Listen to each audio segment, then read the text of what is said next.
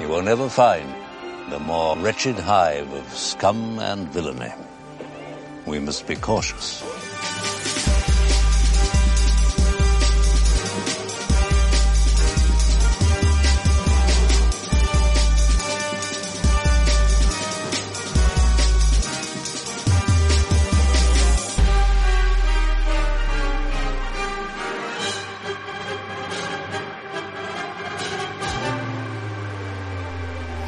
Galactic Holonet! Welcome to the Scum and Villainy podcast. I'm your host, Richard White, better known as Kelvan Tiberius, feared pirate lord, respected by, a few people, feared maybe by less than that. Anyways, joining me today is Blair Bunky, our ship's janitor, better known as Scruffy. Blair is the heart of the swarm. Now, if you haven't seen that out there, we'll kind of get into that. But what's up, Blair? How's it going? You got a new nickname now. Does that feel cool? Huh? Yeah. Sure. Nice. God damn it, Blair. Also joining us today is Tyler Tippett, better known as Starslinger 72, ship's cook and hero of the Empire. What's up, Tyler? Not a whole lot. Just biding my time until today so that we can start getting excited. Yeah, are you hyped for all the new waves? I'm hyped for other people to play the new waves so that I can go farm them. We will get into the new waves. We'll talk about what we're going to get into in a little bit. But also joining us today is Williarm Barnickel, the Scum and Villainy designated driver. What's up, Will? Not a whole lot. Just glad to get out of that stupid attack shuttle. Yeah. So Will has been at almost every single Worlds we go to, our designated driver. So I kept telling him when we'd be like drunkenly carted off from one bar or another, like, Will, I'm going to let you get on the show at some point. And Will's like, okay, that sounds great. And then I promptly forgot about it. So, so Will's here today. We're going to talk to Will and talk to him about his X-Wing stuff. We're going to go through some of our booty. Blair had an interesting regional recently, and I've got some awesome news. We're going to go into some booty we're going to hand out as part of our Patreon promise that we said we'd do, and we got all this cool stuff. We're going to hand some of that stuff out, and then we're going to get into our main subject, which is basically Wave 12 and 13 coming out at the exact same time and the pandemonium that's ensued. So let's start off with Will. Will, since people may or may not know you, let's start off with how long you've been playing X-Wing for? Since Wave 1, actually. Not quite the beginning, but right before, I think it was the Kessel run. I believe that was my first tournament. That's actually where Tyler and I met.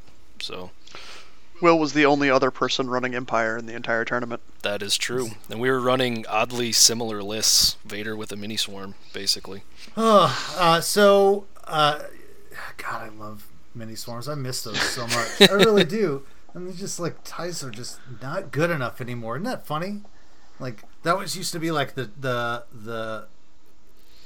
benchmark? The benchmark of efficiency. Can you measure it up against an Academy pilot? Yeah. So, what got you into X-Wing, Will? Well, Star Wars is awesome, for one.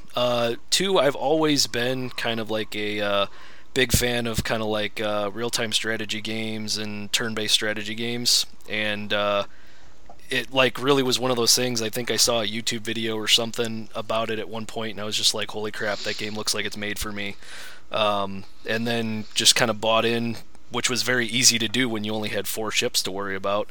I remember that. And then there's more ships coming out like today. Exactly.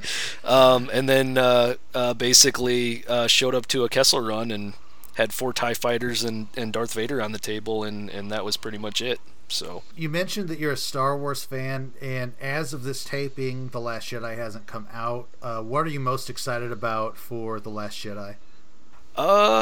That's a good question. I think I'm most interested to see the direction they go with Rey. Because obviously there's a whole bunch of stuff in the trailers, teasing that she goes dark and everything. Obviously, I think that's a lot of red herrings. So I am kind of curious to see what surprises Rian Johnson has in store with this episode. I've said this 1,000 times. He directed Ozymandias, the best episode of Breaking Bad, and in my opinion, the best episode of television ever. And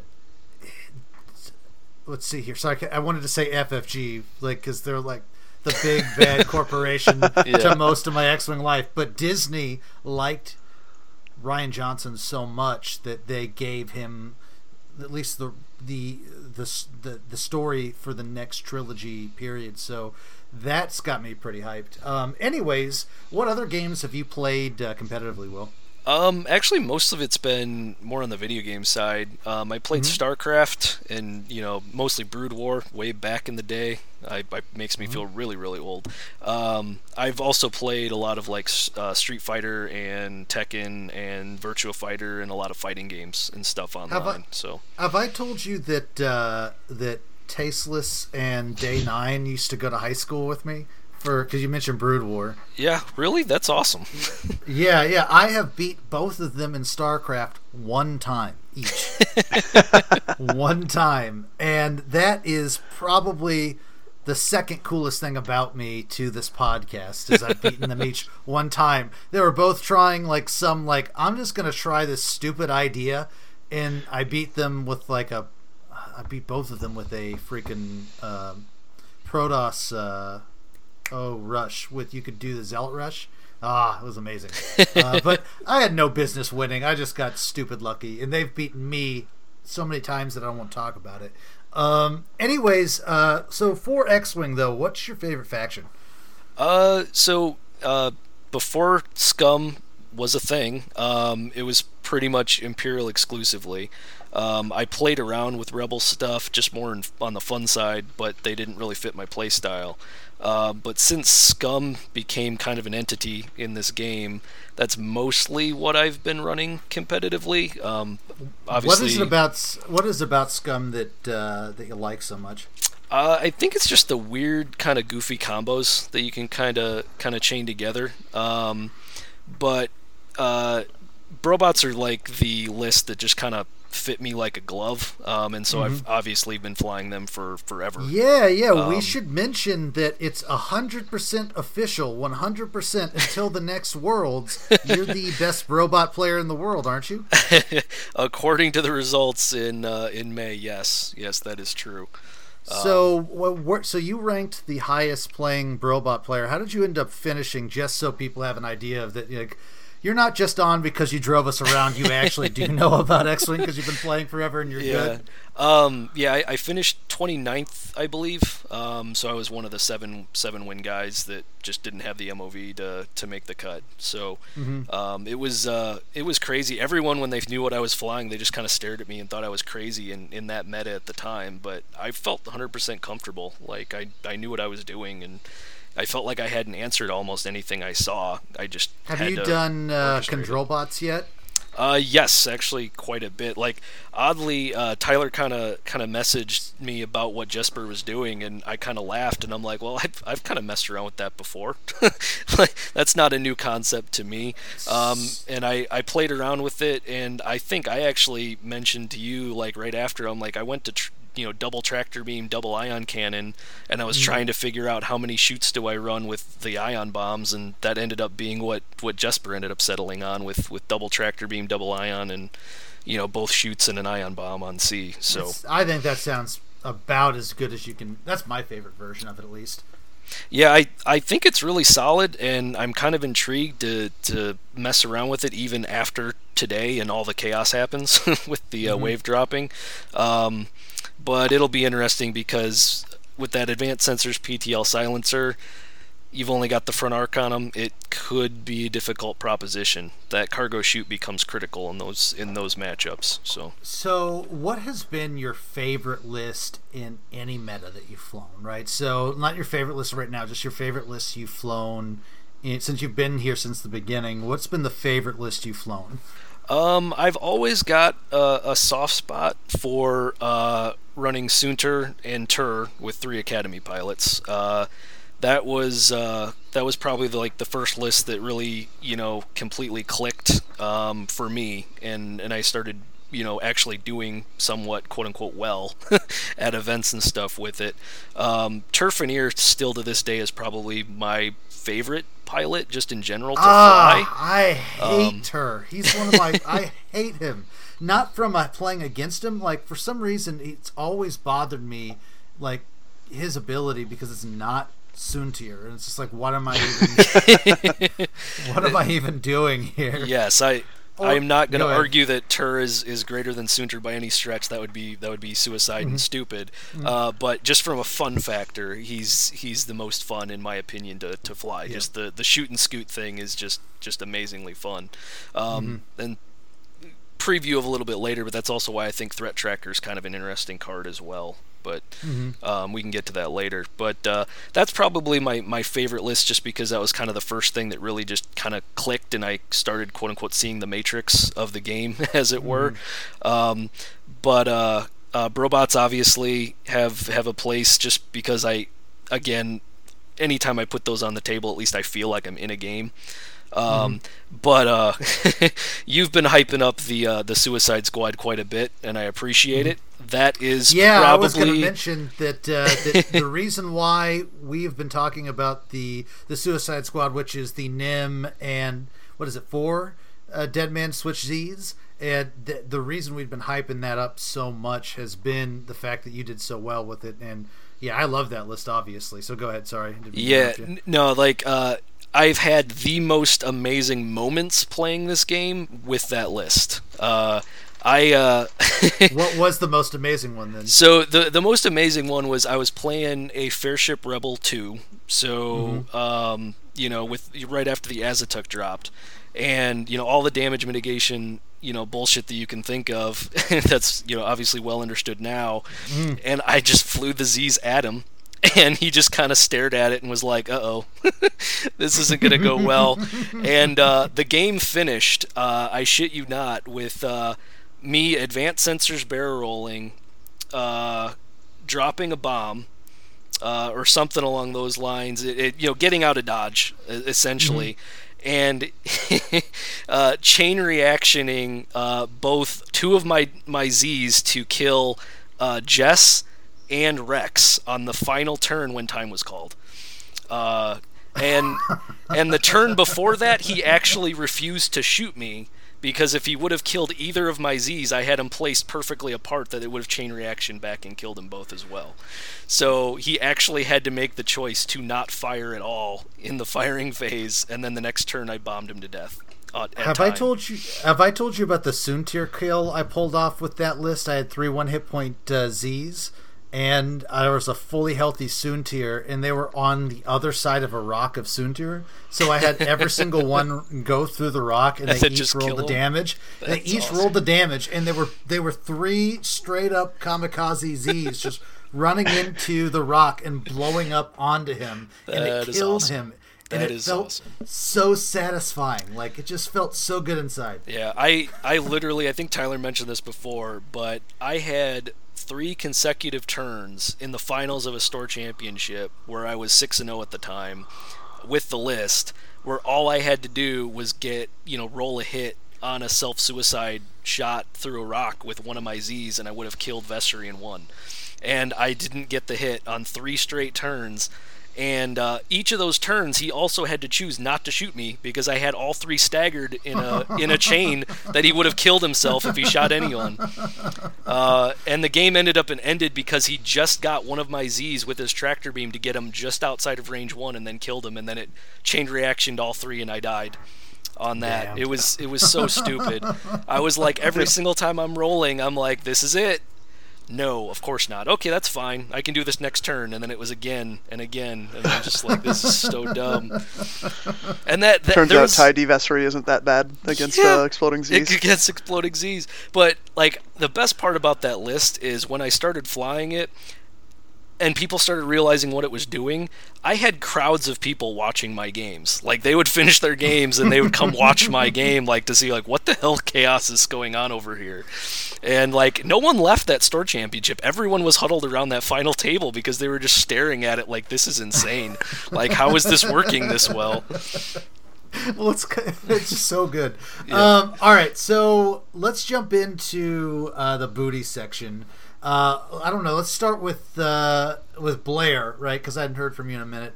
Blair, you went to a regional, and I think it's pretty safe to say that you blew everyone's goddamn minds with what you ran. And I just want to hear about this whole experience because a tear was brought to my eye when you told me what you were running. So first of all, what did you run, and tell me about the day? I'll talk about what led me to the list, I guess. And sure. If you guys remember when we had Zach on, we were talking about the meta going forward, and I used the phrase cautiously optimistic when talking about it. The big reason for that is... Which is a word, like words that so rarely come out of your mouth, by the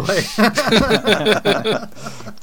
Well, it was because I know a lot of people said Nim was good against Jousters, but I mean, again, for my money, I'd way rather fight that than all the ridiculous auto thruster ace stuff and all the ridiculous efficiency from Matani and blah blah blah. So that was where that statement was coming from. Now, with the emergence of Triple Wookiees being such a good list, and then the release of Harpoons, all that optimism was basically pushed out the door. And you guys might remember I was a little salty, but 2 weeks before this event, I went to Vancouver, BC for a tournament, and I had a lot of lists that I was like looking at and was feeling good about, and one of them was 4 Caraxes in a Spacer. I've been doing pretty well with it, and took it up there, and I faced triple Harpoon first round.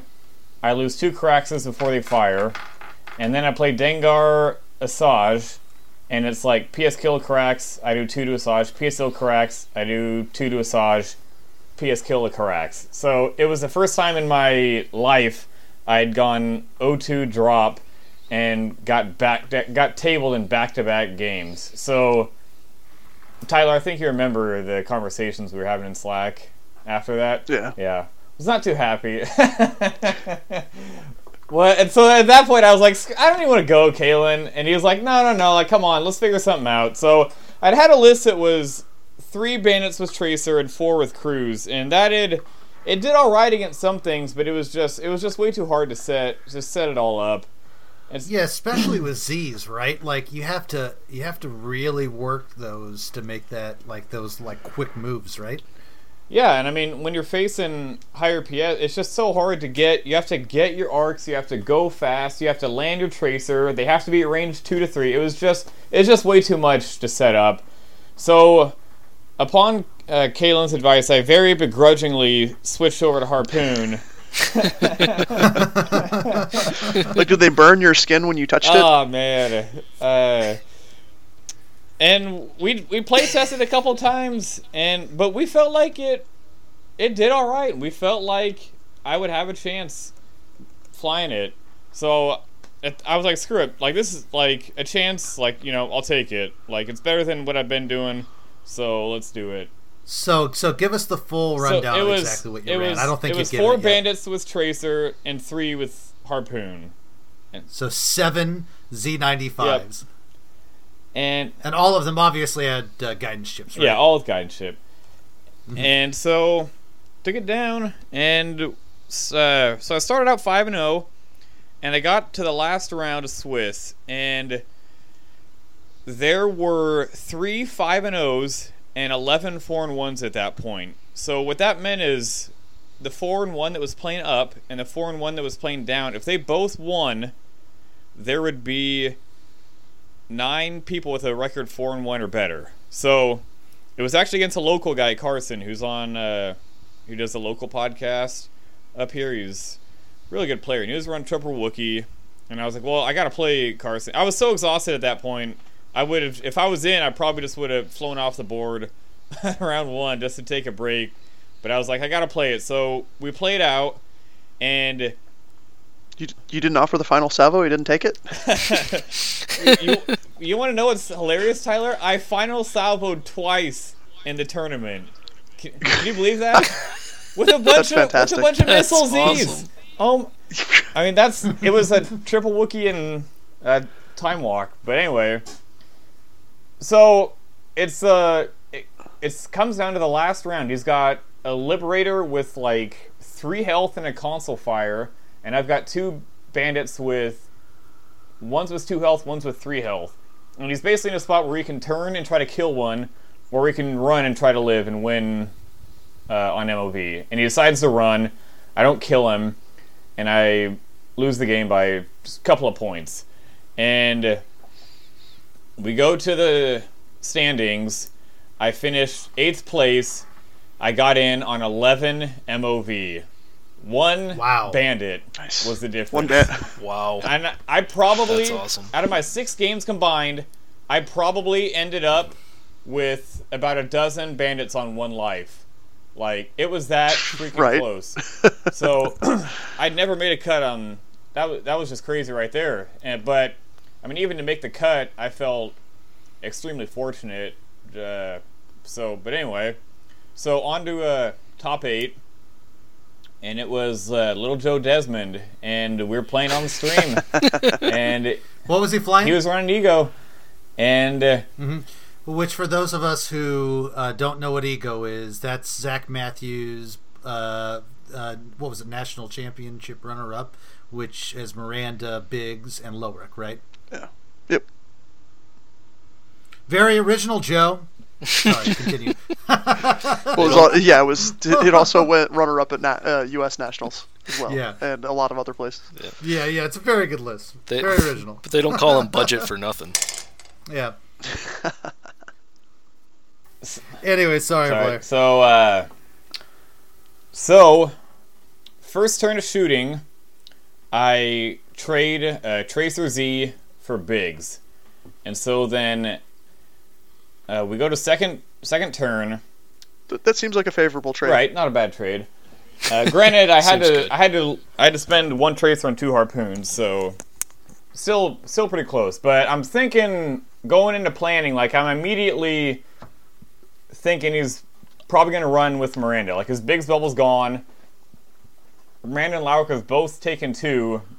So, I can't remember if I'd set my dials or not, but I felt pretty confident in my ability to block. If I didn't block his 3 bank, I at least was going to block the slam and catch him in a really good firing gallery. But there was something in the back of my... Like, you guys have all played forever, so you guys all know... Sometimes you just get a feeling.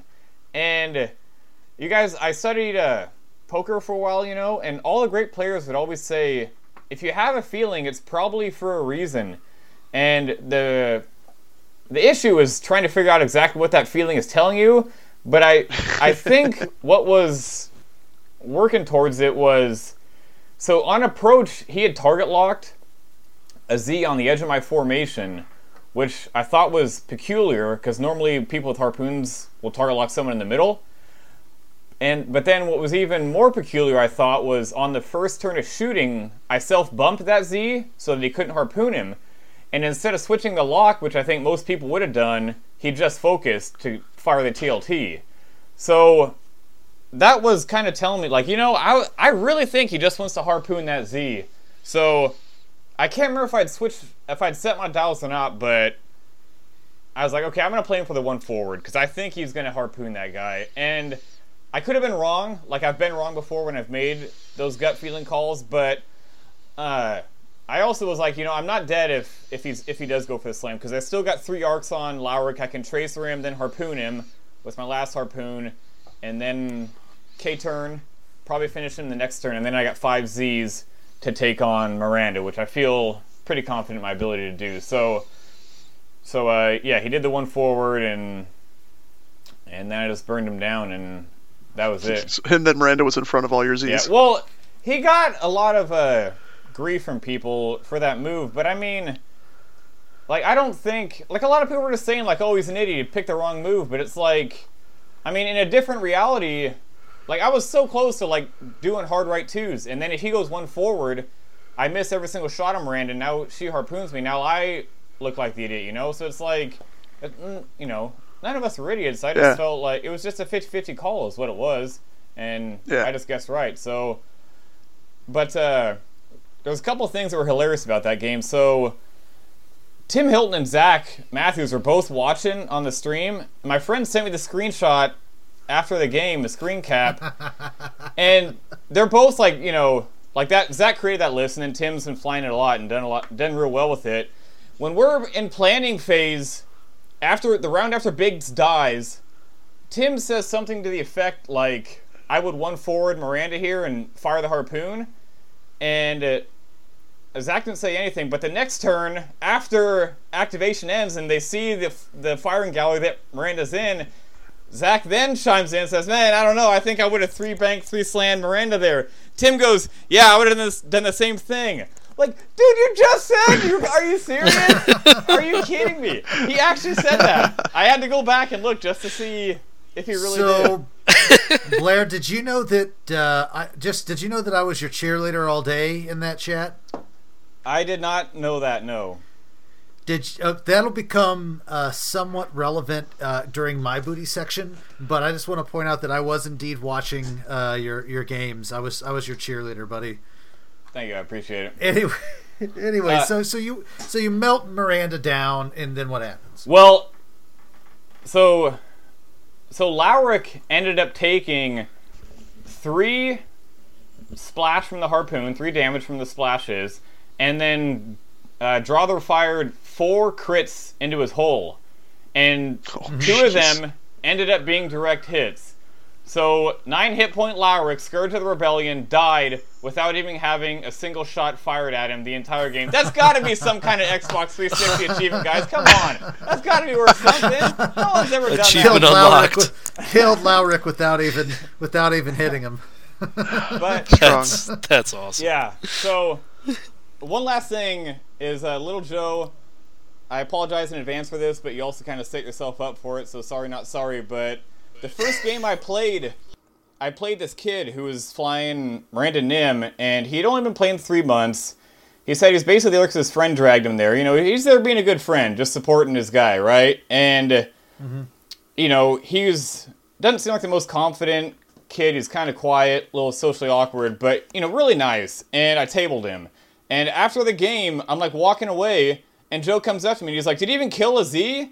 And I'm like, "No." And he starts, like, audibly laughing, like, well within earshot of this kid, like, 10 feet away.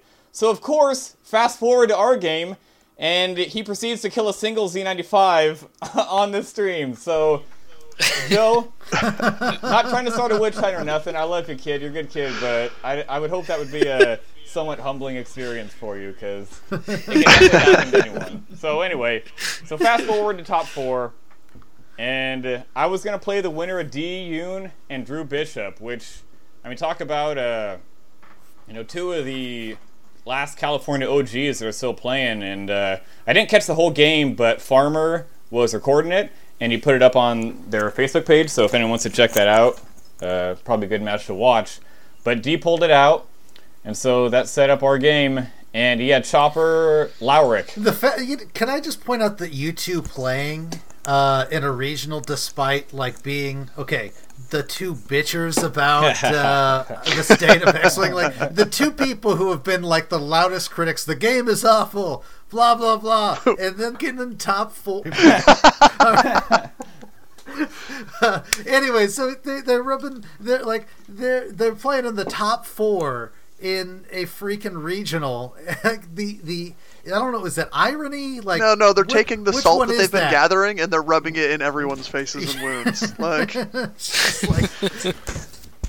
It's just, anyways, that was pretty funny. I just want to bring that up. Anyway, so what was D running? He's running Chopper Lowrick, and kind of a kiting list. So I figured he was probably going to kite me, and so normally against a list like that, I like to try to sit up in the middle of the board if I can and cut it in half so they have less room to run. But with 7 Zs, it's a little difficult to do that if you look at the rock placement. So I decided to set up on one side where I thought there was a pretty good alley that I could jump through to cut across the board. And that's what I did. And he had I think turn 3, he had a nice range control on me. One of my Zs was sticking out front. He got the quad tap on him, but I rolled at 2 paints on 1 shot to live at 1. And then I knew that the next turn he was going to have to slow down because he was coming around the rock, coming to the board edge. So that's when I pounced and got like 6 shields on Chopper. And then the next turn, I got just enough to kill her. He was at 3, and I saved my last harpoon for last. I had just a target lock, and I got 3 exactly, so killed him. And then next turn, there was like no damage to anyone. But then next turn I blocked Lowrick, finished him off, and then that was pretty much it. It was 4 Zs against Zeb, so cleaned that up. And then, on to the finals. And it was Jeremy Williams, so I'd actually played in round 4, and he was running Palp Aces. It was Quick Draw and Vader, both with VI and Harpoons. And, felt pretty good about the matchup. I just gotta, if I can get all my guns on one of those aces, should be able to burn him down and close it out from there. And basically got that. So if you watch the video on approach, I was in a spot where I had one group was 5 and one group was 2, and the 5 group, I was going back and forth in my head about 4 forward or 3 forward, and the 4 forward, it was just so close to the rock, I just didn't want to take the risk, because if I rocked the front guy, that would have sucked, but then also, like the first 2 or 3 guys would have been eating that rock, no matter what. Plus, if I went 3 forward, I felt like it gave me a better window to turn into Vader the next turn, so I did the 3 forward, and my back Z, who was a harpoon carrier, God, it was so close. I watched it again on stream. It looked like it's in, but it was so close. The judge measured it, and he said the nubs were in, the base was out. So he did not have a shot. But I still had... I couldn't figure out why the last one didn't shoot. Mm-hmm. That's so rough. Yeah. But despite that, I still was doing about 5.9 damage on average through the 1 harpoon and the 3 other focused target lock shots. So not only that, but on the 3 follow-up shots, I thought the setup looked overall okay. That's exactly what I was thinking when I was watching that. So not only 5.9 on average, but if I trigger the harpoon, which I have a 60% chance to do, obviously that turns to 6.9. So still was pretty favorable to me, but through all that, I only did 3 shields, which was especially brutal because I didn't trigger the harpoon, which meant next turn I was eating the splash, which then snowballed into an even worse effect because the turn after You'd already taken 1 harpoon. Well, the turn after that, I thought Vader was going to bail out, and he did, so I ran over the rock to go with the shuttle, and the 2 Zs both ate the rock, so then they were down to 1. So then when I harpooned the shuttle, I can't kill him because I'm going to kill 2 of my own Zs, which, if they'd been at 2, I could have killed the shuttle, and then it would have been 4 Zs on Vader, and it would have been, which is a winnable matchup. So, I mean, even if I just gotten quick draw, just got the crit through, got him down to 1, even that would have been much more favorable, because then I can just drift 2 Zs forward, finish him, and then turn the other 4 into Vader, and either block him and nuke him, or he has to run, which is fine too. So, FYI, this is what I missed for... Yeah. And so this is sort of the last bit of your game that I kind of missed. So what happened after that? Well, I got quick draw, but took the splash, and I got a block on Vader to deny him the harpoon. Like, Ripus Master, Andre Rapoli, I think he was a Brazilian national champ. He's a champ of the runner-up. Like, my friend was sending me all these screen caps from the Twitch feed throughout the day, but after the game, he made the comment, like, only Blair would have kept fighting despite the start. And that was probably what I was most proud of, to be honest, because I felt like with that swing and variance, there was definitely some tilt potential there. But I felt like I gave myself the best chance to win after that, because I got a good block. I mean, you got a couple range 1 shots on him, on Vader. They just didn't stick. Yeah, and I got a nice block on him the turn after. So the end game was Vader versus how many Zs? 3? Yeah, 3 or 4. But they were also, like you said, they're all on 1 hit point or 2 all hit points. super low hit points, so he can start fighting through. Because you took a harpoon in the initial engagement on most of your guys, right? Yep. I think it was all and of then them, your own actually. harpoon. Yeah, and then your own harpoon from Quick Draw hit a lot of your guys as well. So it was like all your Z's were on 2. Yeah. I remember even at the end there was a 2 versus 1 where you had like an opportunity to block, and I still thought that you were still maybe you had outs. I would say. Yeah. Well, you used a poker term. I'll use the same. Yeah. I felt like you were in it like 100% because Vader didn't have engine. Like the fact that Vader didn't have engine just like made so much of a world of difference in that game. But I needed to get the shuttle more sooner than I did. But I just couldn't because the harpoon trick. Like my Z's are right there with him. So yeah, I felt like I did all I could. It sucks when the variance comes back on you all at once like that when you're so close. But I was due, to be honest. Like my round 2 game was against Ernest Bacillus, who is a local guy.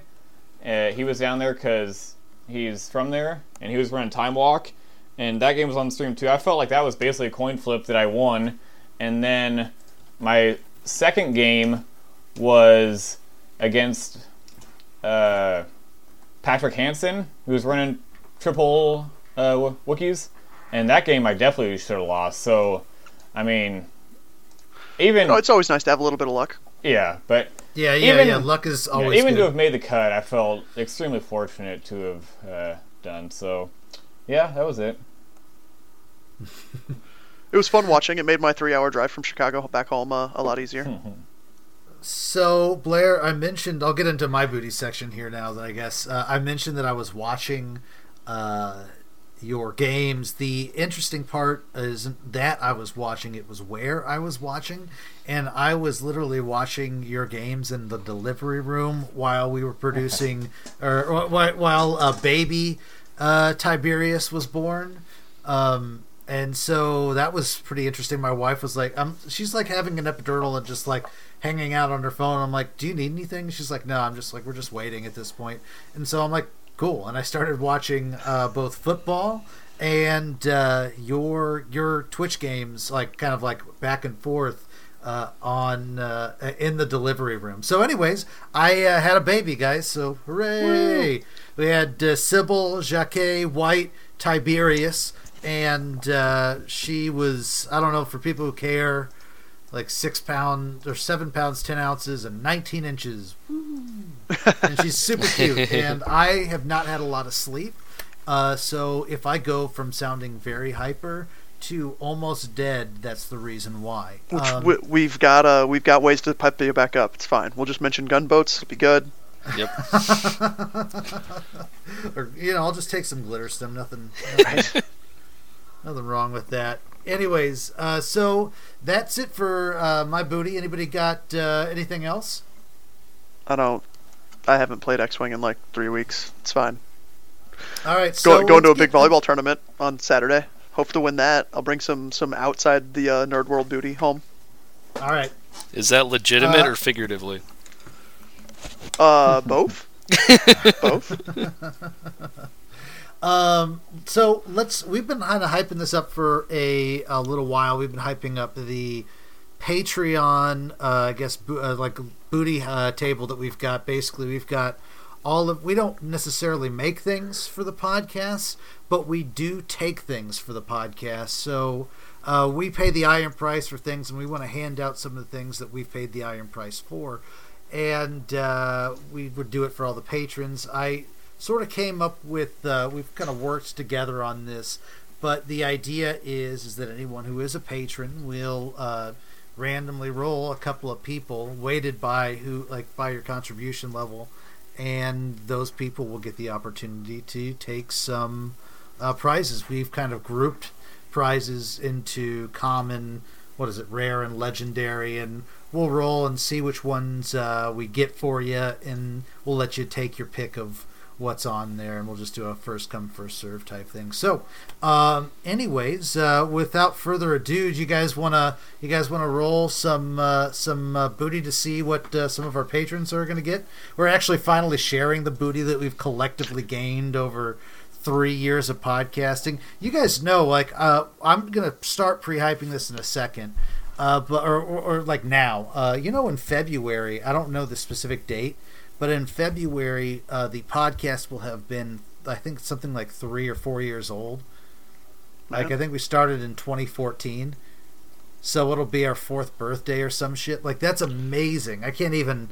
It kind of blows my mind how long You know I've what? been doing We're this. just going to make it the Indiana Regional will be our 4th birthday, so that way you can show up. You have an excuse, like, honey, get a babysitter. I have to go to this event.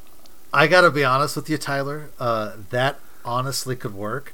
Yeah. And I like where your head's at. Yeah. But yeah, so we want to do some... we're going to do some kind of party or something or celebration, or we'll do something fun for the fact that we've been podcasting for a billion years. We are the OG X-Wing podcast. Anyways, let's go ahead and roll some patrons. We're going to do 2, since we're just starting this off, we're going to do 2 patrons.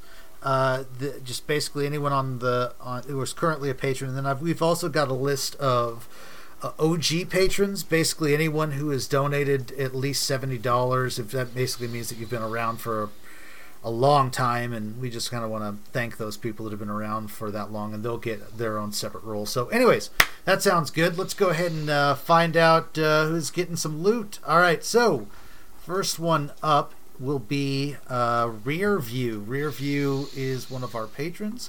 Rear View gets a roll, and Hassan Khan gets a roll. We'll see what they get here in a second. And then on our OGs, Tony Seraphin gets a roll. So let's start off and we'll see what is available. Let's start off with oh boy, this is just all right. So Rear View is going to get a rare item. Holy shit! So what are some rare? Yeah. So what are some of you guys' favorite things that are on our rare table? Just to give you an idea of things that are on the rare table, there's some like one-off alt arts, so like from other stuff, because once again we steal from other people. So like Gold Squadron alt art cards, like Paul LaRue Asajj alt art cards, that kind of stuff. But there's some cooler things too. Imdar, there's like some really old stuff, like there's Lyle's Imdar alphas are on there. Yeah, the Bandits. And some old like evade tokens. There's a bunch of cool stuff on there. Blair, what's your favorite on there? Paul Heber Biggs card, baby, gotta have it. That is pretty cool. I love that. Anyways, so that's some of the stuff on a rare table. Let's see what... Hold up, I should be rolling these. Hold up. I was clicking instead of rolling. He also gets a rare. Holy shit. Hassan gets a rare too? Yep. Hassan gets a rare, and then let's do one for Tony Seraphin. I rolled 3 rares. I see the damn chart. I trust the sleepless. I trust the sleepless Ricky to have actually put the numbers in correctly. I'm gonna screenshot this for posterity's sake and put it in the show notes. So it's for outside of the alt art cards. There's an FFG official acrylic epic ship movement template. There's some of the acrylic like bombs, evade tokens, ion tokens, that kind of stuff as well. Are all in there, and that list will be posted somewhere, right? Where's that list gonna go? No, we'll put it in the show notes, and we'll put it up on Facebook and on Patreon. I guess it's for patrons, so we'll put it up on Patreon especially. And then for people who want to see what's on there and see what sort of things you can win as a patron, you can go ahead and we'll put it up in all of the show notes for the episode, so I'll make sure that it's on there. Also, this may have been our most lucky roll ever, so congratulations to the patrons that won. And that's it for our booty section. Let's jump into... another thing that I did want to point out on our patrons is it seems like no one's scheduled a Learn from the People episode or one-on-one yet. So if you guys want, hit us up if you want... I don't know, maybe Blair or Tyler or me or somebody can talk about some stuff. Maybe you can learn how to fly Blair's insane list. And if you want to, change the monotony of your 3-ship list that you've been running for 8,000 years, maybe you can learn how to play a swarm from, Blair Bunky, the heart of the swarm. So anyways, hit us up, scumandvillainy@gmail.com. Anyways, let's jump into our main topic. So guys, Wave 12 and 13 are out, and they're both out on the same day, which that makes sense, I guess, right? Well, the movie's right around the corner. I'm a little annoyed that they actually named the movie Wave as Wave 13, because now that screws up the fact that all the odd waves were always at Gen Con. But, it's fine. Shouldn't they just have called it Wave 12 and just been done with it? Wave 12 plus movie Wave. That's what we did before, but, it's fine. It's fine. Yeah, because did the Rogue... No need not to be confusing. Yeah, did the Rogue One ships even get a wave? No, they were just the movie Wave. Same with... the FO, or not the FO, but the FO and the T-70 that came later. All right, so let's go through the lists, or the ships that just came out. For the Rebels, it was the Sheathipede and the... What's the bomber called? The Sheathipede shuttle. BSF something or other. This is the BSF-17 bomber. There you go. Totally not just B-17 bomber. Yeah. Whatever. It's the Silencer and the Assault Gunboat, which we are just absolutely so hyped. Gunboat high! Gunboat high! Yeah, so the best ship to come out, the crown jewel of the damn wave is the Assault Gunboat. And then Scum got the Kimagila. And I think that's the only thing they got, right? They don't need anything else. Yeah, so that was the wave. That was... How many ships is that? 5. That's 5. 5 ships. That's unquestionably the most amount of ships to come out at one time. So... Hold on. Is that true? I'm trying to think. Is it? We used to get 2, or we used to get 4. Did we ever get 6? Did they ever do 2, 2, and 2? No, 5 is, I think, the limit. We had one other. They've done 5 before. I think it was the Force Awakens wave had 5 because it had the FO and the T-70 technically in it as part of the movie that we got later. So it's similar. Sure. So basically the X-Wing meta is in disarray. No one necessarily knows what's going to be good. Or we have some ideas, we really do. No. But we know what's going to be good. We just don't know if there's new things that are going to be good or really knock that stuff off. There's 5 extra ships though. It's gonna change. Is there 5? Okay, so I don't think you're going to see a whole lot of chemos. I have a couple of questions that I just kind of want to go through. I think I'm going to disagree with some people on. So Tyler, you like that the Silencer is a small base ship. I dislike it. It drives me absolutely insane. Well, because it's the same size. Oh, no. The plastic is the same size as the damn aggressors and the same size as the U-wing. The plastic is as big the ship as base. So many that's what you're saying. Yeah. Or the physical size of the ship. No, the ship base. The ship base is small, but the physical size of the ship is bigger than a U-wing. It's the same size. Yeah. No, I like the fact that they are not, like, from a balance standpoint, they are using small base versus large base in that perspective, and not just going, oh, well, the dimensions on Wikipedia says it's 17 meters long, so therefore it's a big base ship. Like, that is a much better way to do that. Yeah, I disagree. And maybe because it matters to me. It matters to me that if a large spaceship is a large spaceship, no matter what, right? So if it's what does a large spaceship mean? Because why isn't the aggressor a large spaceship? Why hold on? Why isn't the aggressor the IG? The IG. Why is it a large spaceship? Yeah, like why it should be a small base ship too. Then we don't know that because you're looking at how they set up the balance side of it. Like just because the physical size, like all of the bigger base ships, they move faster. I just wish they would have balanced it in another way other than I like it a way that blows my damn brain up. No, don't get me wrong. I like it from a game playing perspective. It's annoying as shit when K-wings are hanging over the sides and this aggressor is just gonna be a monster. It's gonna be ghost levels of stupid trying to sit on a base. Mm-hmm. It's gonna spend more time sitting on the sidelines while the base does all the work. But it's whatever. It's fine. Just saying, Ricky. Would you really want a large-based, advanced sensors boosting and barrel rolling ship? All right, so maybe it's large base, but they cut something else out. Like, no, I don't want that, and that's So it's broke. It's very broken, and maybe we could have gotten rid of that and made it large base. I'd be okay with that. I'd be okay with that trade. It doesn't need advanced sensors and a green hard 2. You know, I don't know if that's exactly true there, Ricky. I think it does need those things. Ow.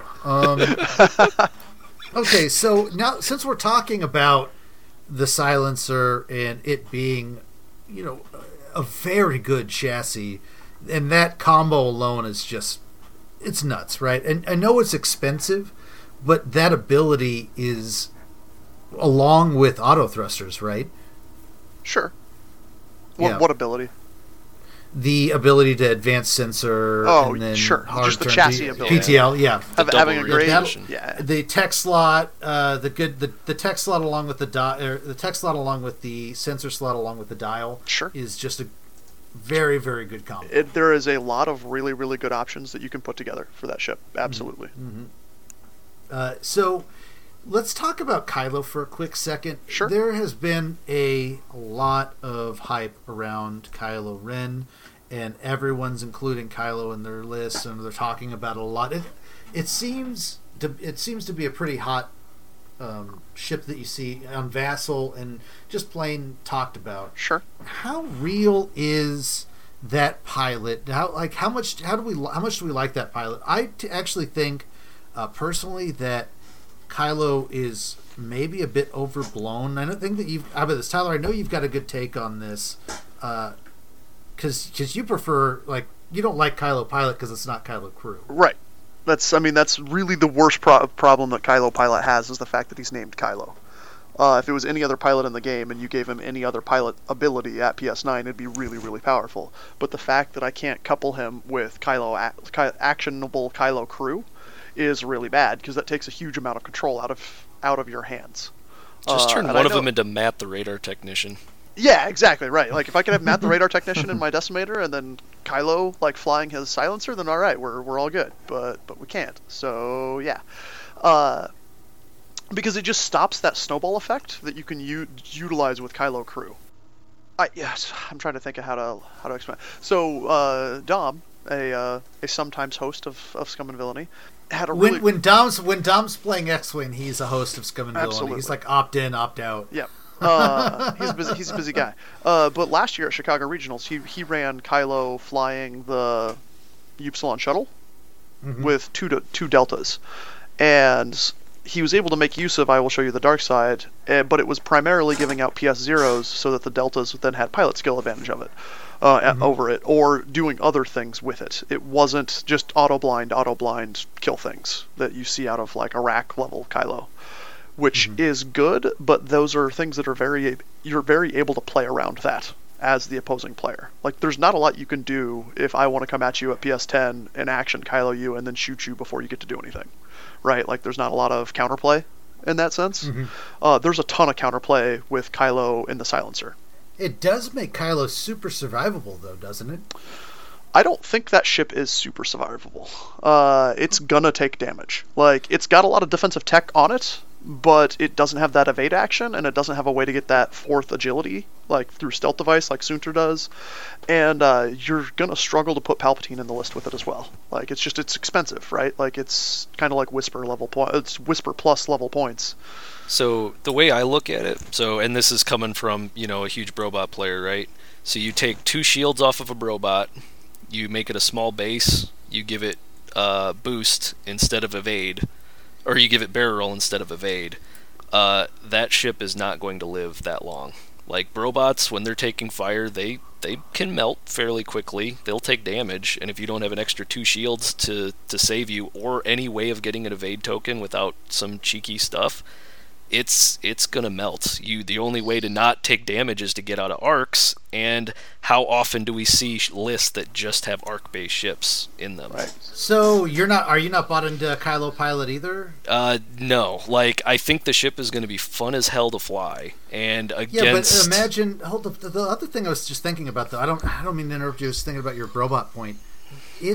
That's a Brobot at PS9, though, right? Yeah, I guess that's what you're paying for.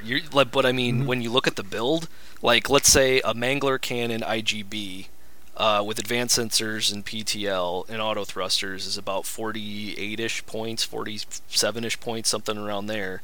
And that's about what you get with Kylo when you get the title on him and using the tech slot. That's paying too much for that, I think, because you're paying for maximum repositioning in a game that cares less and less about repositioning, or less and less about positioning as a whole, because you have so many things with turrets. It's obnoxious, that we're talking about a ship with advanced sensors, boost, barrel roll, and we're not thinking it's good enough because of how much stupid turrets there are. It's stupid. Yeah. And those turrets have the ability to punch through heavy damage. So the fact that, sure, he has auto thrusters and 3 agility, and probably a focus, and you could go full crazy with the tech doing sensor cluster too, right? That's still only a maximum of 3 evades, and so when there are things out there that can hit you for 4, you're gonna leech life constantly. Yeah, well, I mean, if you're running 3 TLTs, you're probably going to be punching in a damage or 2 each round. Yeah. And it's only 1 token. You can only get a max of that 1 token unless you've got intensity comm relay, and then you're doing it wrong anyway. So, right.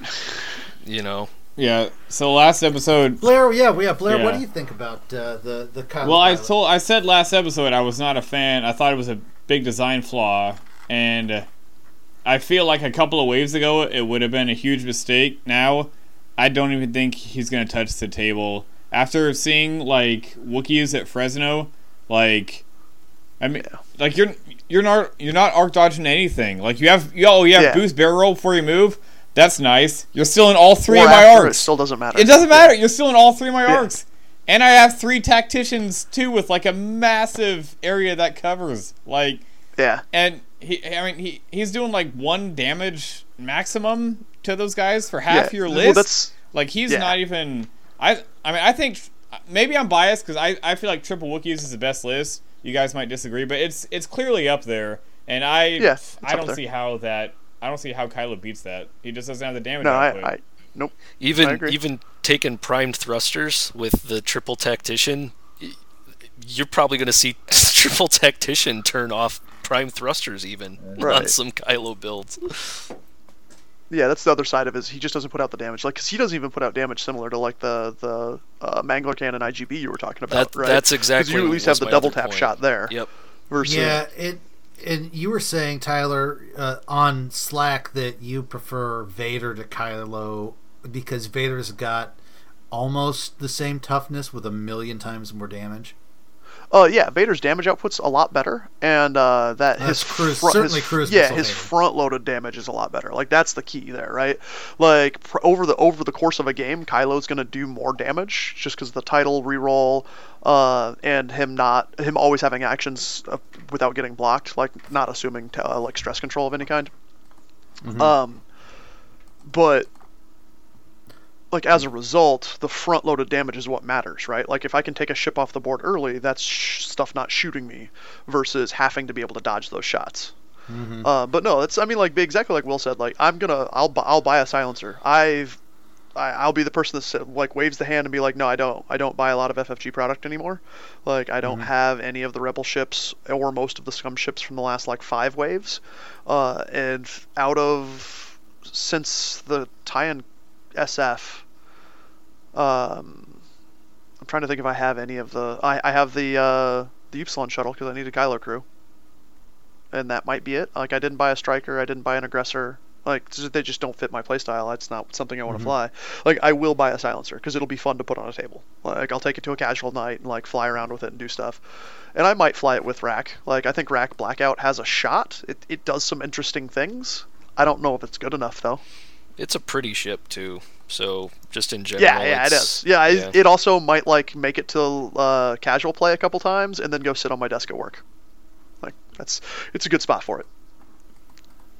So, if silencers aren't going to save us from Triple Wookiee, perhaps, maybe, I like how you set that up. Perhaps you set that up beautifully, sir. Maybe might some gunboat save us? Gunboat hype.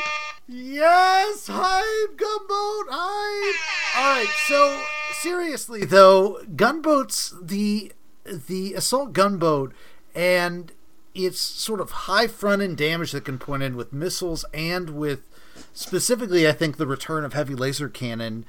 That has some of the potential for coming at triple Wookiees, doesn't it, Blair? I mean, what do you think about does that gunboat maybe have a chance against those triple Wookiees that we're seeing a lot? It absolutely does, and I'm gonna tell people right now. I don't know if we'll have this episode out by Saturday. I'm gonna try, but I think we can reasonably bank on. Usually when we get a new wave drop, Ricky, stuff is not played immediately like that weekend. Usually something's got to be blindingly apparently good, like triple torp boats. Otherwise, usually it takes a couple of weeks for people to start to figure stuff out. So I think we can reasonably bank on the next 1 to 2 weeks is still going to be pretty similar to the meta that we've had. And in my opinion, Ego and triple Wookiees, Chris Allen's list precisely, those are the two best lists in my opinion. There's other stuff that's close. That's it. So if you're one of those guys who you don't want to fly any of that stuff, you don't want to fly the meta, you want to fly something that's a little more quote-unquote wholesome, but you feel like you don't have a chance against those lists unless you fly something meta, I think triple gunboats are your answer, man. I know a lot of people have been saying 2 gunboats and an ace, and I like that. So what's your triple gunboat list? It's just 2 rows and Karsabi, all with crackshot, HLC, link battery, and long-range scanners, and that's it. And if you're playing the triple Wookiees with Lowric and the 2 Karthaks, you're doing 9 damage on average to those guys, not even counting any crits that you get off of rerolls. So you're killing one of those on average. And then if you're playing Ego, I ran the math, and you have a 75% chance of getting bigs on that first exchange, and you're typically not. Remember back in the day when HLC, like, there's a bunch of those, and it would just kill those bigs lists. Like, right? Am I remembering that right?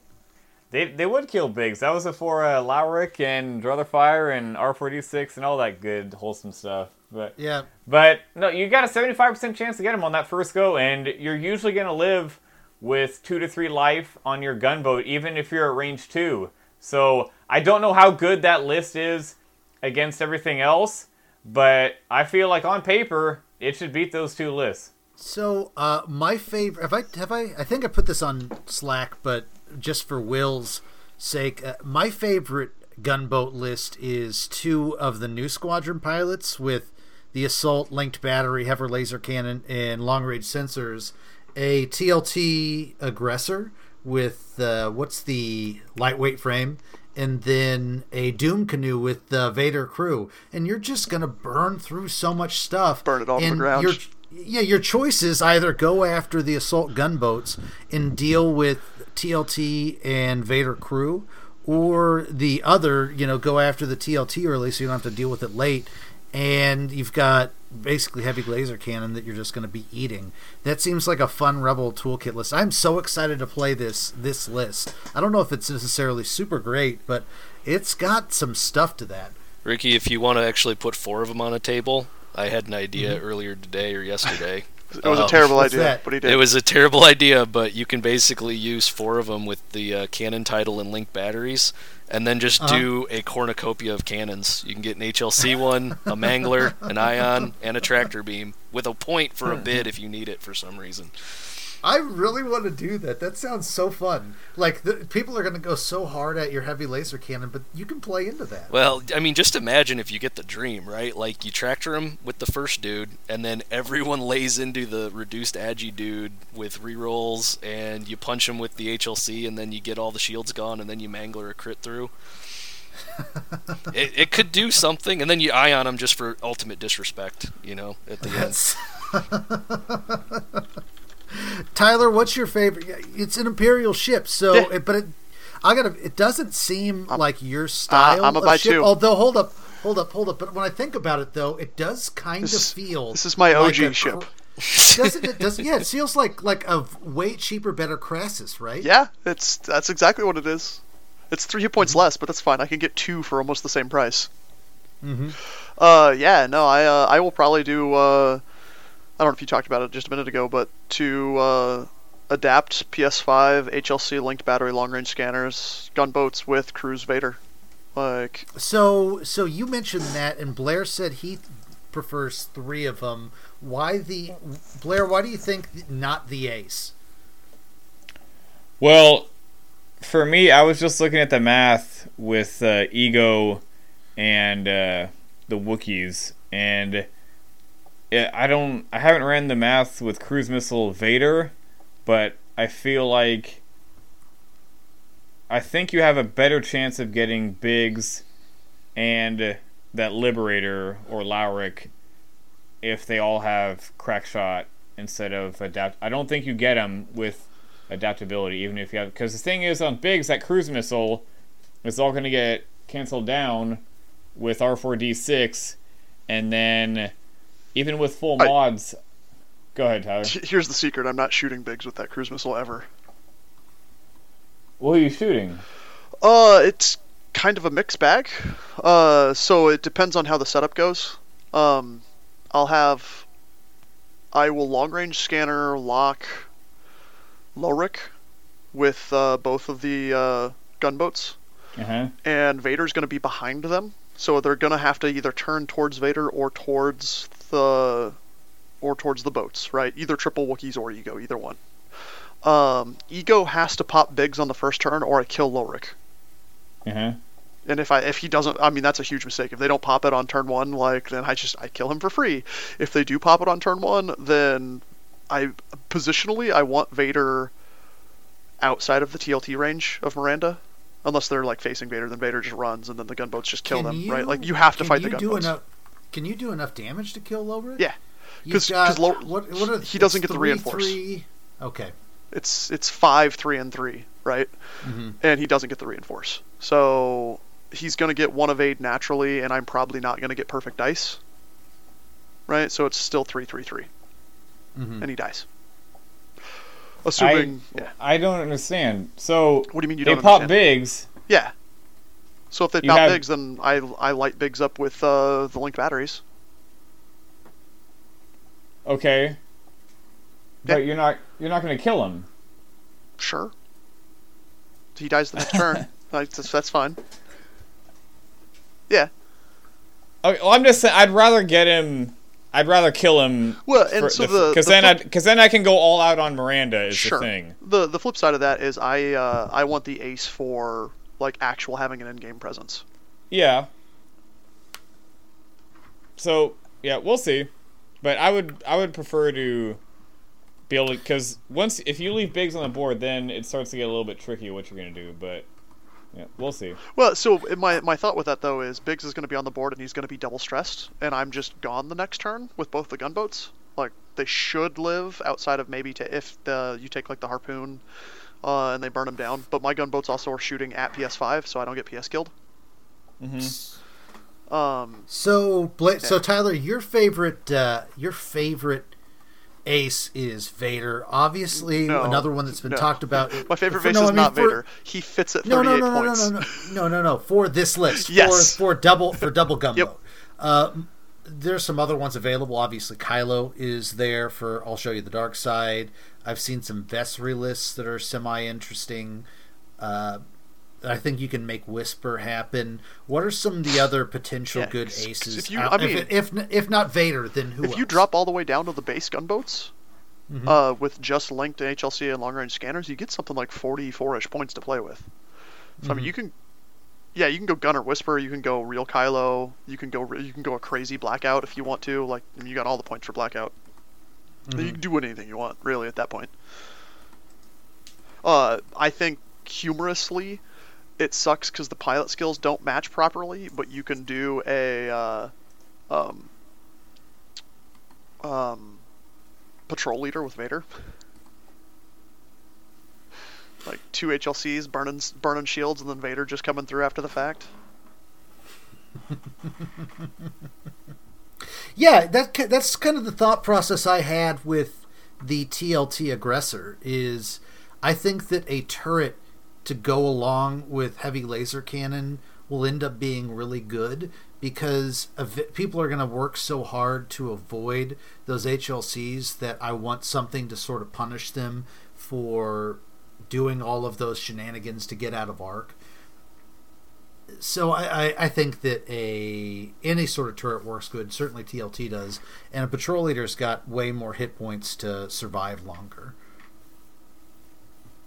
Anyway, so let's sort of move into some of the other things that we're just excited for this new, I guess, double wave of ships. Let's talk about some of our favorite cards that we're looking forward to playing in the wave. I'll start with you, Will. What is your favorite card from these two expansions? I think I'd have to actually say it's the Flight Assist Astromech.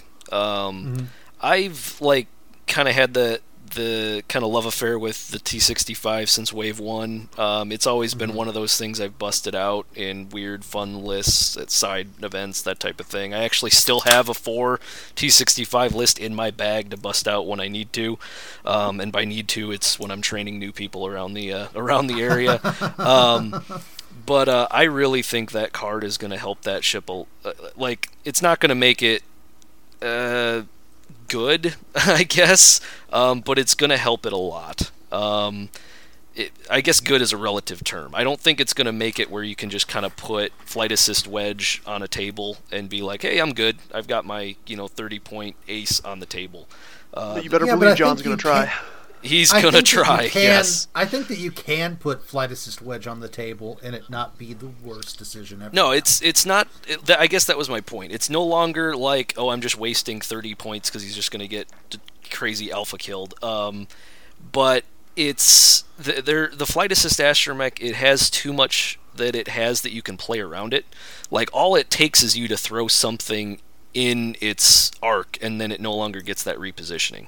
So if you want to try and quote-unquote arc dodge a little bit with Wedge, this isn't really going to do that unless you're really, really clever with your maneuvering.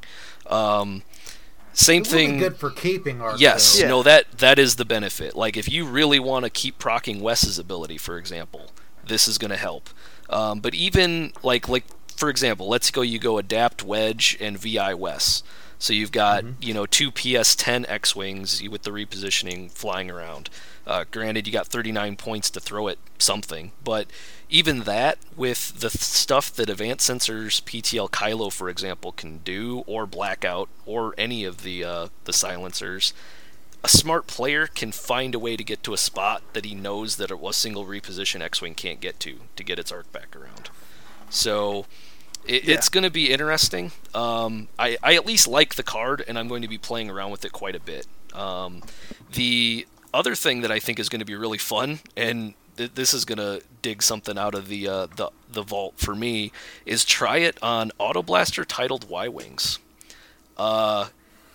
Being able to barrel roll and boost to get the arc back around. I mean, people forget that those things kind of hit like phantoms at range 1. I've caught so many people off guard with those when I'm just flying a Y-Wing straight at your face, and you're just like, oh crap. So that card, is really going to make that kind of move around. It's not going to be quote-unquote good, but it'll be a heck of a lot of fun. So can I use flight? Okay, asking for a friend. My friend wants to know if he can use any flight assist with Horton in any sort of good lists. My friend really likes Horton Psalm. I think there's some ways that the you great can, mustachio. Yeah, you the can put it on Y-wing pilot of all time. Yeah, you can put it on Horton with BTL obviously, TLT, and just flight assist is what, 32 points. I think it's 32 points. That's not necessarily the worst 32 points you could have. It's certainly a lot better 32 points than most of the Horton builds have been before. Exactly. I guess that's my point. I don't think this is like the silver bullet that makes the Y-Wing, the X-Wing, I guess the Arc, and there's one other ship that it can go, or I guess the T-70. I'm actually intrigued to try... You're forgetting the E-Wing. Don't forget I guess the E-Wing. Yeah, I guess the E-Wing. The Nave Squadron pilot, here I come. Yes, that's the E-Wing buff. No. That's like the ultimate disrespect. Like, oh yeah, that card. Yeah. I actually... What's the name of their low PS ship? Yeah, I'm actually intrigued to try like a T-70 with intensity and flight assist, just to see if that free evade that you can proc is enough to boost it up a little bit. So I think there's a lot of stuff to play around with it that eventually I think you're going to find like a home for that card that'll be pretty solid. But the question is the journey to find it. But that's actually what I'm looking most forward to, is the journey to play around with it and find it. All right, so I want to get into my favorite card, and my favorite card is the XG1 Assault Configuration title, which is for the goddamn gunboat. And I just want to say that, for starters, I think that the other title, you can sort of build into it and make some interesting things, but I think the Assault Configuration is unquestionably the better title for the ability to get linked batteries, which I think is very, very good. I side on the I think linked batteries is better than fire control systems debate that Blair and Tyler were having a little bit before. But certainly it by itself is super, super good. And I love that card, and I think that I guess the reason why I chose that over, say, Row Squadrons or New Squadrons or any of the named gunboat pilots, I think Karsabi's probably the better of the two. No, Vinder's the better of the two, isn't it? Just because it's PS7, you can VI it to 9. Sure. It's the you have to be weapons disabled to get an extra agility. Whatever. Yeah. I like the new, but I can see where the Row Squadrons with Crackshot are nice. So, yeah. Anyways, the gunboat generics, generic hype, right? Yeah, exactly. So either way, the assault configuration is going to be kind of what makes that work. The fact that you can run, tractors with it if you want to go, cheap, and you can still do a harpoon along with all of these freaking all of these freaking cannons, list? Right? Which one? The one that's got the harpoon and linked battery tractor beam? No, harpoon linked battery mangler cannon on 3 of them. That's pretty good too. Yeah. See, it's super fun, and the assault configuration with the cannons and the missile slot, I think that title I'm going to be playing a lot of assault configuration gunboats, and I am just so freaking excited to play that. This is a card I've been waiting for probably since X-Wing came out. I've been wanting to recreate some X-Wing versus TIE Fighter matches, and here we are. So that's my favorite card of the wave. Let's jump into Blair. Blair, what's your favorite card of the new wave? Well, this is a funny question, really, because Blair's like, man. Yeah, there's not a whole lot I'm super excited for, but the one thing that Kalen brought to my mind is Ezra Bridger, and it's basically with Snapshot, R3A2, and Gunner, 26 points, same cost as Stress Hog, and arguably better. I mean, like, the Snapshot is definitely really interesting because you can shut them down before they get to do anything. Normally with a Stress Hog, like, you can be arc dodge. I like ships that sort of own the activation phase over the combat phase, and that's a ship that kind of embodies that a little bit. And the scary thing is the front and rear arc. Snapshot doesn't trigger on both, but it's sort of just, like, we've seen how effective Braylon was. Like, just being able to fly past something and keep doing his thing. So, dude, let me tell you, I mean, I ran Nora with R3A2, and it was super effective. R3A2 is a amazing card, and being able to do it in front and rear arc is nuts. It's super easy to get somebody double stressed, and it's also super easy to get arc on somebody. It's, you can be super useful for that. Anyways, sorry, continue.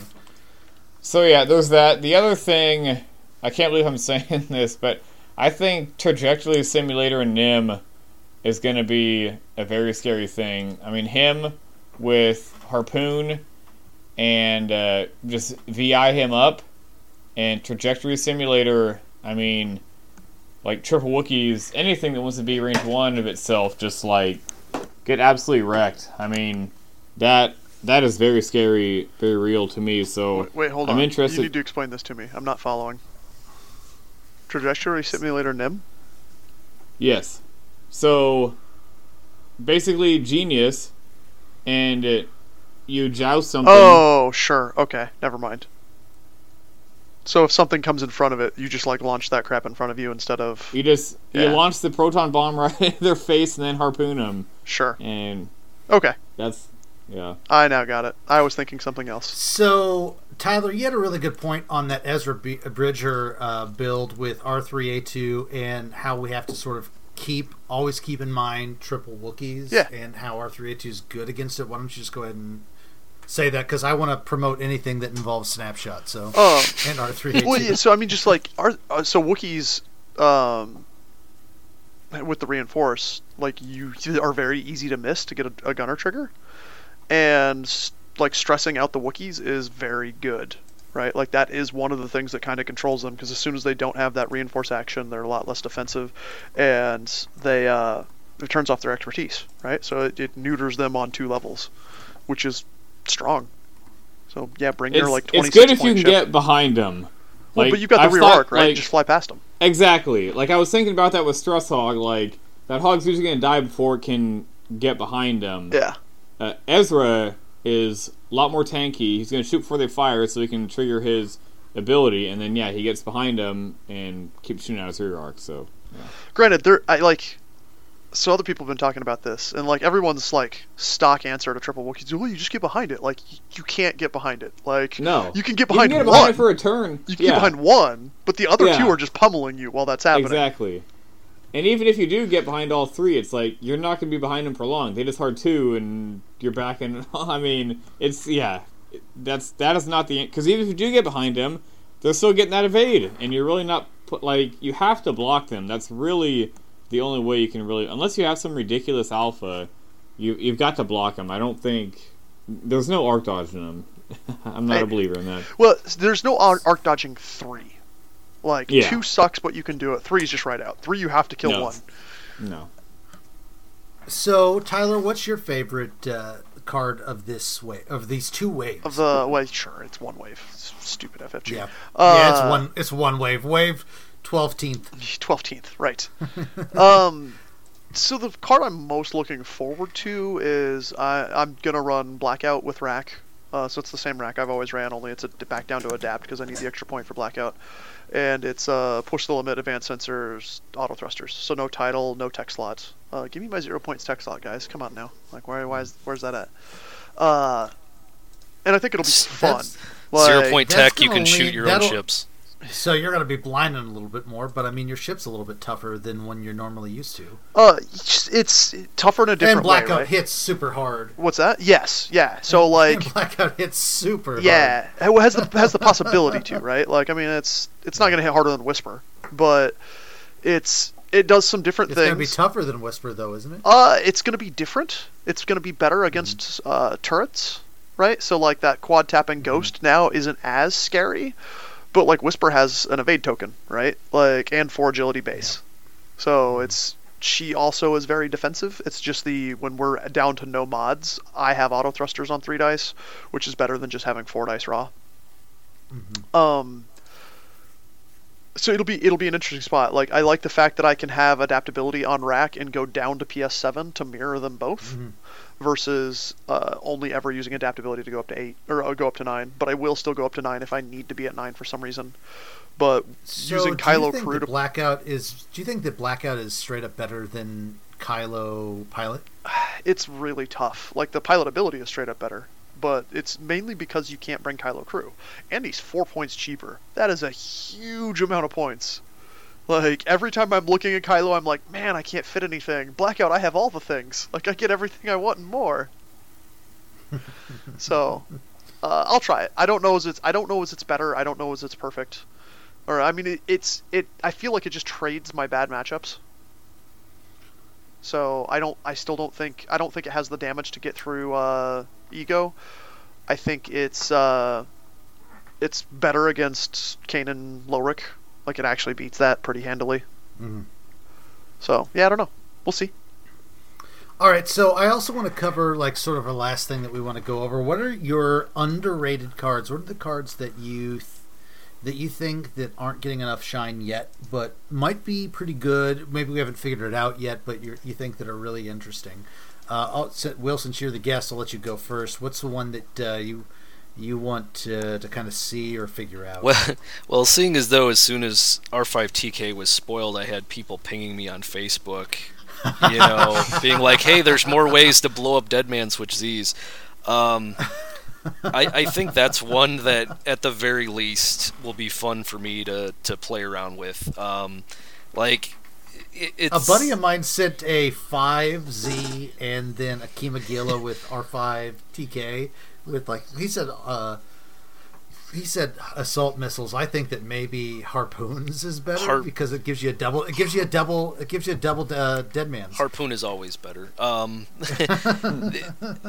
think that's kind of intriguing. The original Dead Man Z list that we came up with was a Y-wing with proton bombs and 5 Dead Man Switch Z's. This, you can just throw a TLT on that with R5TK, and now you can plink Z's from wherever you want, with a TLT, and still have a proton bomb for good measure. So, not that that's the be-all, end-all, but, I mean, that's just one of your options. So I think it's one of those cards that, at the very least, it embodies that Scum aspect of, hey, we can do some silly shit, and go have fun trying out this silly shit.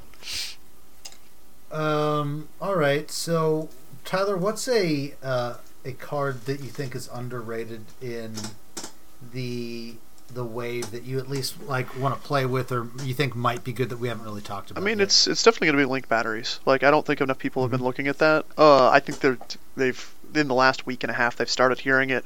You're seeing it blow up way more on Vassal, but when it was initially announced, everyone was just kind of like, oh, a single reroll. But kind of like we talked about earlier, I played Crassus with heavy laser cannon. That single reroll is huge. It's so good, and yeah, that's what it is. Dr. Bob, since he's in the brig, hasn't given me the math yet on whether FCS or linked battery is quote unquote better. Well, you can't do a raw math on it, right? Because it's the raw math is determined by how many times you can shoot the same target with the FCS. If you can shoot it multiple turns in a row, and it's against something that has a lot of hit points that can take that shot multiple turns, then it's better. Hands down better. But on a lot of ships, you don't have that option. It's a good card, but who are you thinking for it, Tyler? What, linked bat? Oh, gunboats for sure. That's okay. Yeah. We were talking before. Blair, I'd take it. I'd still take them on B wings, and then you use your 0 for collision detector. It just gives you it's almost the same as FCS, but it still gives you collision detector for free. But you're also still flying B wings. You're still flying. yeah, okay, but you know what I'm saying. There are instances when you have a sensor, you have the option. I would normally take jamming beam linked battery. We'll get into jamming beam. We'll get into. I think that I would prefer linked battery over FCS only because you then get collision detector. I know the collision detector isn't great, but it's a little bit of damage mitigation. It certainly makes debris complete. Other than the stress, it would be somebody like someone like Brobot. The small ship only. Yeah, it's small ship only. Sadly, tier. Oh, that's why. Oh, you can't do it on lambdas either. Dang it, that was my other one. No, so it's heavy seats. Heavy seats are one of them that actually it kind of sits on. That I think might be okay. Sunny Bounder, man. Sunny Bounder, but even the generics. Sunny Bounder is really good, by the way. I love Sunny Bounder. That is a ship that I have not yet squeezed into a list, just because for me, I only get to play every so often, and I want to practice a good list. So I only play I only play 1 or 2 lists basically each wave. Lists that I think are good or in my style, and I play it. And I keep wanting to fit in Sunny Bounder because he's PS1 and good, and it's kind of up my alley, but I just haven't found a spot for him yet. So it's 18 points for a 4 hit points PS2 ship that has a reroll on offense. He's PS1, but yeah. He's PS1? No. I'm talking Sunny is fine. I'm just talking Cartel Spacer in general. Oh, okay. Yeah. So if you actually wanted to spam these, because you can get 8 of them. Yeah. Does this guy have? He doesn't. Yeah, to be fair, I don't know if I'd run it on Sunny Bounder because I want the -2 points. I want a PS12. Yeah. Yeah, I want PS12 Sunny Bounder. Oh, you can put pulse ray shield. You can have 5 of them with pulse ray shield link batteries. Let's go. The benefits, Ricky, with having the reroll with Sunny is it's a better chance to proc that ability to get that extra hit. Yeah, I get it. I like him almost more for the PS1 than I do for his ability. His ability is just like extra offense and defense that just happens. Kind of like same reason I like Wampa. Wampa is extra unmitigated damage, and people like to shoot him.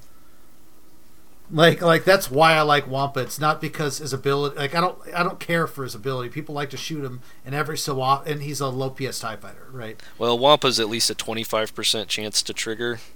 Sunny, without any rerolls, it's less than that. So. Yeah. So. I'll get into. Oh, actually, hold up, Blair. What's your favorite, or what's an underrated card do you think in this wave that people aren't really talking about?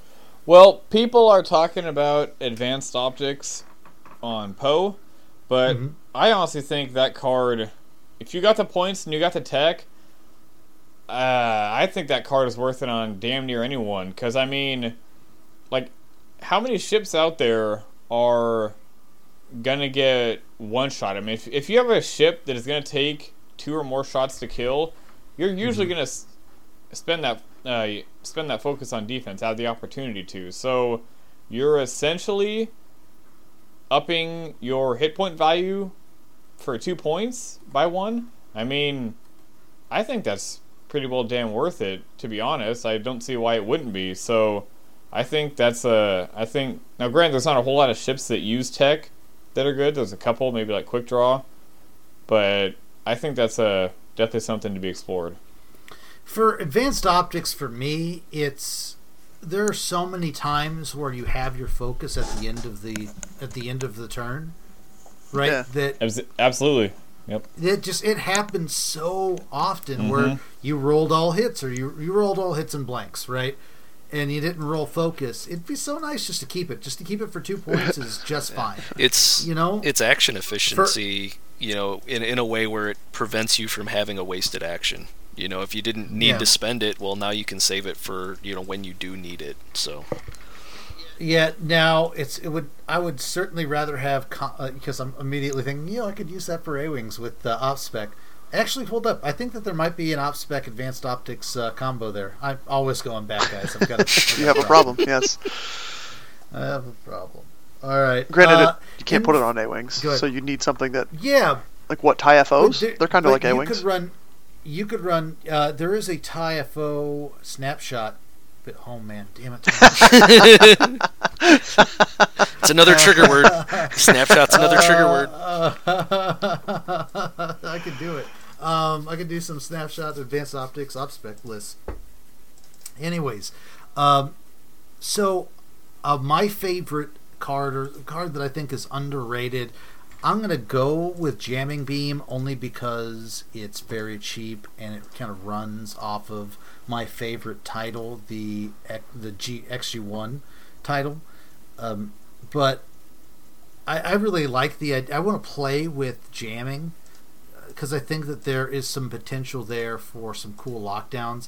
Something that drives me crazy and I think would be a great FAQ article would be Wes and Jam and some of the other and Karner working against reinforced tokens. I think that would be an excellent. I would think that would be an excellent FAQ to sort of maybe bring Wookiees down just a little bit. I think they'd still be super strong, but I think it would give it just a little bit more counterplay. Anyways, I still think that jamming is interesting. I always like control mechanics, and it is a control mechanic, and having a new one is just fun. So that's something that there's going to be something that uses jamming. I just don't know what it is yet, and I don't know if it's the cluster missiles or what are the missiles called? Scrambler missiles, yeah. I'm actually sad about jam. It's scrambler missiles or jamming beam. I'm sad because I feel like Wookiees are going to keep it out of play, because it just doesn't do anything to them, right? Like, oh hey, I'll just still reinforce and still have expertise. It's fine, guys. Yeah, but if it did, that's what I mean. Yeah, if it did, right? it'd be very good. All it would take is them just considering a reinforce token as an evade token. You know, that's all it would take, and then all of a sudden all of those things come into play, like Jax and Wes and, you know, all that. Yeah, just a little bit. Reinforce was designed for Epic, please. Like, you know. It was designed for Epic on ships that have no agility ever. Like, let's just calm it a little bit down. So I'm really excited to see how the jamming mechanic plays out, and since I'm going to be running that title anyways, I may as well check it out on the jamming beam. So anyway, so there's that. Like, I guess we're wrapping up. We don't have a contest, and I want to do one. Will, why don't you give us our next contest? You're a guest. Actually, Will, you're part of the crew. You're absolutely part of the crew. You've driven me drunk too many times that you absolutely get you get your full access member. But you haven't. Everybody's picked a contest before. I'm going to give you your first contest. Is a huge responsibility. Okay. Yeah. So give us a list contest for the listeners out there. Okay. Well, something tells me I have to do something using R5TK. Just because. You don't have to, but you can. I think that's the solution. So what do you guys usually do? Like a store kit or above kind of thing, or something like that? No, this is not a bounty. No. Just send in a list. Just a list. Okay, so send a list in with R5TK in any imaginative way possible. The best R5TK list? Yeah, the best R5TK list, and I think best, quote unquote, is the most crazy, silly, stupid. Well, not necessarily the most competitively viable. Yeah, best being the best reason to be shooting your own ships. Exactly, yes. And everybody out there, that's it. And more so than they're just Z95s. Yeah, I was to say, everybody out there in Scum and Villainy Land knows that if you put exploding Z95s into the list, it gets extra points. Like, that's just built in to it being a contest on this show. You remember that epic list that was just nothing but Z95s that exploded? Absolutely. What was that for? I don't remember. It was the C-Rock list. It was a C-Rock and just nothing but exploding Z95s. And then he was shooting his, he had assault missiles on the C-Rock. Yeah. And Lyle had to, convince you and me that wasn't the winner. Yep. Like, come on, man. This is, way more inventive. And we're like, but exploding Zs! I mean, so I almost won a team tournament at Hoth last year with 6 exploding Zs and 2 torp boats. Or 2 years ago. That's so funny. All right, so let's go ahead and wrap this up. We want to thank our producer patrons, so let's go ahead and list them out here. Matthew Williams, Tim LeBeau, Jonas Malapas, Mike Carpenter, Steve Harvey, Matt Mevroides, Matt Foss, Christopher George, Dad, Mark Tippett. Do not forget about the battle tech that should be in the will to me now that I'm now your adopted son. Ethan Ward, Orpheus, Brian Lindemann, Hassan Khan, Matt the Mighty Newt, Logan, Campaigned, Guido Kessels, and Hannah Penguin. Anyways, thank you guys for being Patreons. Please don't forget or being producer level patrons, please don't forget to hit up Blair or I or somebody if you want to have a nice vassal lesson. We want to do one of those. Blair, do you want to schedule one of those soon? Blair or Tyler, you guys are actually good. Unless someone wants to learn about A-Wings. But maybe I should do one. I've got some free time. But do you guys want to do a vassal learning session soon? Should we get a sign up for it? Let's do it. Do a sign up and stream it to Twitch, something like that. So yeah, all right. So Blair will take. How many people do you want for your first lesson? We can cap it with something. Come one, come all. All right, cool. So, all right, so Blair's going to do his first one-on-one. Feel free to sign up if you want in, and we'll kind of schedule that. Give us your time zones, and we'll try and schedule the most amount of people for Blair's time, because he's an important man with responsibilities like editing our podcast. Right. So, and he also lives in the past, so yeah. Yeah, he lives in the Pacific Coast, so we'll try and make it work for that time. Anyways, so let's go ahead. Let's see here. Shoutouts, Will. Do you feel like you survived your first episode okay? Oh, yeah, I'm fine. It's definitely better up here than the air that's all downstairs in that stuffy escape shuttle. So I have to point out, Blair, that this just proves that Ricky doesn't actually listen to any of our boiler room stuff. That is true. Yep. Because Will's totally been on Boiler Room before. No, I know he's Okay, been, I'm just he's been saying. on the flagship yet. I didn't listen to them, but I did read the Slack chat that said that he was on. How about that? How about that? And to be fair, that episode, I was actually simultaneously watching a Cubs playoff game, so I was like mildly distracted watching that as well as the the episode. So. Details. It's fine. All right, it doesn't matter. All right, does anybody have any shout-outs before we're going to close this off? Shout out to the Minox. When I arrived in Fresno, the first image I had of Ryan Farmer, I see him standing outside a Waffle House, looking at his phone, adjusting his hair in the morning. That was the first time. That's like, like the end of the Magneto meme perfection. That's perfection right there. I want to give a shout out to Gold Squadron Regional that's coming up. It's January 7th. Does that sound right, Will? Mm-hmm. Yeah, I think that's right. It's January 6th or 7th. January 5th one of those days. through the 7th. And for the math people out there, you'll notice that that's 3 days, not 2. Because that's right. When you live in the Midwest, you go to real-sized regionals where they need actual 2 days worth of flights to get into their finals. That's insane. That's going to be so big. Yeah, it's looking at being over 200 people if we fill out. So we've got like 130 or 40 on Saturday, and I think they opened up 90 or 80 seats on Friday. So like it's going to be an awesome regional. Like the Ron and the Gold Squadron guys do an amazing job setting that stuff up with prize support and getting everybody fit in there. If you don't follow those guys, you won't know that earlier in the year a minivan drove through their store because their store is right next to a Walmart, and there was early in the morning a guy got confused and hit the gas pedal instead of the brake or something like that, and was like not just like hit the wall, but was 20 to 30 feet into the store. Like the whole van was in the store. All right. He definitely went full Oiken with Dauntless. Yeah, right. Daredevil. And so they actually made a Gold Squadron Oiken card that is the minivan in their store. And that's one of the participation prizes that everybody will get. So man, that's the one that like Lyle and Dom were always like going to that have the crazy prizes. No, yeah, right? they do. Like, I mean, 2 years ago when I was top 4, I've got to go. Yeah, to one no, of those, it's. man. I mean, very much so. All of the money that they get is charged every year is 100% put back into like prize support for everybody there. Like the store pretty much gives them the space. Ron runs everything. Like, I mean, he's not getting anything out of it other than the love of the game, and they do an awesome job every year. So if you're anywhere near the Midwest, or if you're not, because we got people from the East Coast flying in, we got people from the West Coast probably coming. I'm not sure, but maybe. Come on out. Test your regional ability against the best of the best. Put it that way. This won't be one of those silly regionals like in those random places that only have like 30 people that show up, and then you're like, I want a regional. Nah, come fight one with 200 Duncan. Yeah, Duncan. he's actually going to be there. So. Man, now I'm sad that I get hosed because robotics season kicks off that weekend. Are you kidding? Will, your luck is such that it's gonna swing around and go great. I feel this.